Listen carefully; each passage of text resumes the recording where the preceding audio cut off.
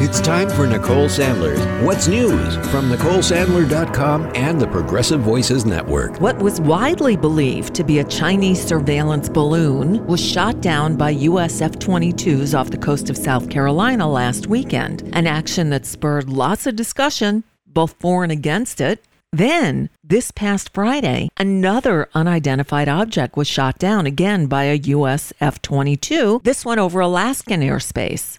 On Saturday, it happened again. An unidentified object was shot down over northern Canada, making the third time in a week that U.S. fighter jets have taken down objects in North American airspace. And on Sunday, it happened again. The U.S. military shot down another high-altitude object over Lake Huron on Sunday afternoon. This according to a U.S. official and a congressional source briefed on the matter. During a briefing on these encounters, a top U.S. general wouldn't rule anything out. Let's go to Helene Cooper, New York Times. This is for General Van Herk. Because you still haven't been able to tell us what these things are that we are shooting out of the sky, that raises the question, have you ruled out aliens or extraterrestrials? And if so, why? Because that is what everyone is asking us right now. Yeah, thanks for the question, Helene. I'll let the intel community and the counterintelligence community figure that out. I haven't ruled out anything at this point. We continue to assess every threat or potential threat unknown that approaches North America with an attempt to identify it. Air Force General Glenn Van Herk, who's in charge of monitoring North American airspace, said on Sunday he wouldn't rule out any explanation for the series of recent unidentified airborne objects, including aliens. He said, quote, "I'll let the intel community and the counterintelligence community figure that out." But a second defense official said there was no evidence of extraterrestrial involvement. Okay. But again, General Van Herk, the commander of NORAD, said he hasn't, quote, ruled out anything. Quote, "I'm not going to categorize them as balloons. We're calling them objects for a reason," he said. Just as the weekend was beginning on Friday afternoon, officials were carrying out a 5-hour search of the home of the former Vice President Mike Pence. And guess what they found?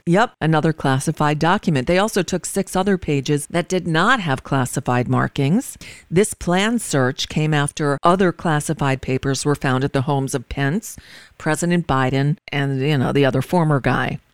Now, moving down to Florida, the College Board lashed out Saturday at Florida's governor, Ron DeSantis, and his state's education department, saying that their disparagement of the College Board's new Advanced Placement African American Studies course amounted to slander. This after a statement last month from the Florida Department of Education spokesman, who said that the AP class, now under a pilot program at about 60 public schools nationwide, quote, lacks educational value and is contrary to Florida law. And they even implied that the class contained falsehoods. The spokeswoman, Cassie Palelis, said, quote, "If the course comes into compliance and incorporates historically accurate content, the department will reopen the discussion." Well, on Saturday, the College Board issued a response saying it was time, quote, "to clear the air and set the record straight." This group oversees the AP program and the SAT, and they said that they regretted not immediately denouncing the Florida Department of Education's slander, and that its failure to speak up, quote, betrayed Black scholars everywhere and those who have long toiled to build this remarkable field. Well, DeSantis, who also recently called for the defunding of diversity, equity, and inclusion programs in Florida's state colleges and universities, yeah, he did, last month said that AP class taught elements of a, quote, political agenda. More recently, some on the academic left have denounced the College Board for revisions the group recently made to the class, changes that they view as caving to conservatives, but that the nonprofit College Board has argued were strictly apolitical. Yeah, right. Well, last week, Florida's Department of Education released a timeline suggesting that it had been privately protesting to the College Board for months about the course. The state agency said it was grateful that the nonprofit made some alterations to the course, but that it wanted more information before it could grant approval. This is just embarrassing. And yes, racist. Florida, indeed. Oh, and as DeSantis is pushing for what he calls constitutional carry, that means giving every Floridian the right to carry a gun without a permit or any kind of registration requirement. We now learn that as DeSantis prepared for an election night party in downtown Tampa last year, his campaign asked city officials to ban weapons from his victory celebration. And to add insult to injury, the campaign suggested that the city take responsibility for the ban on firearms, not the governor, who's been a vocal supporter of gun rights. Amazing. Over in France, thousands of people took to the streets on Saturday in a widespread protest against the government's plan to overhaul the French pension program. Get this.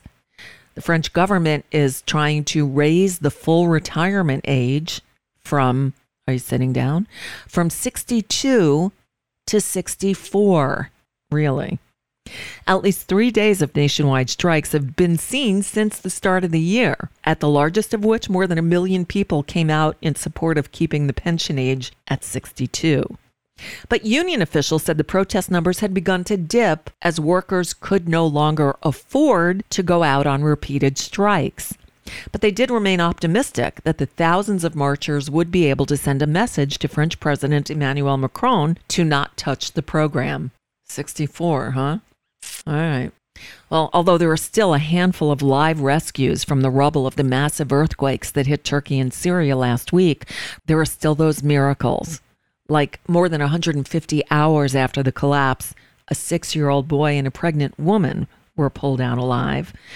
But unfortunately, most of the rescue work now has turned to recovery, and investigators are wasting no time in placing blame as the death toll now tops 33,000.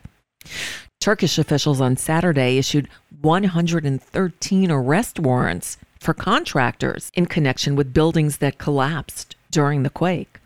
Turkish state media said that a number of these individuals have already been taken into custody and more arrests are likely to follow.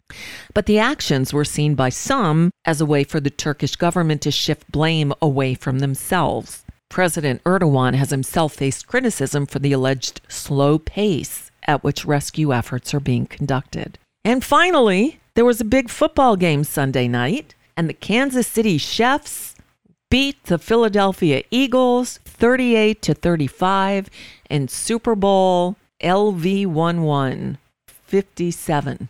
Super Bowl 57. The Chiefs overcame a 24-14 deficit, kicking the winning field goal in the final seconds of regulation play, following a holding call that allowed Kansas City to wind down the clock.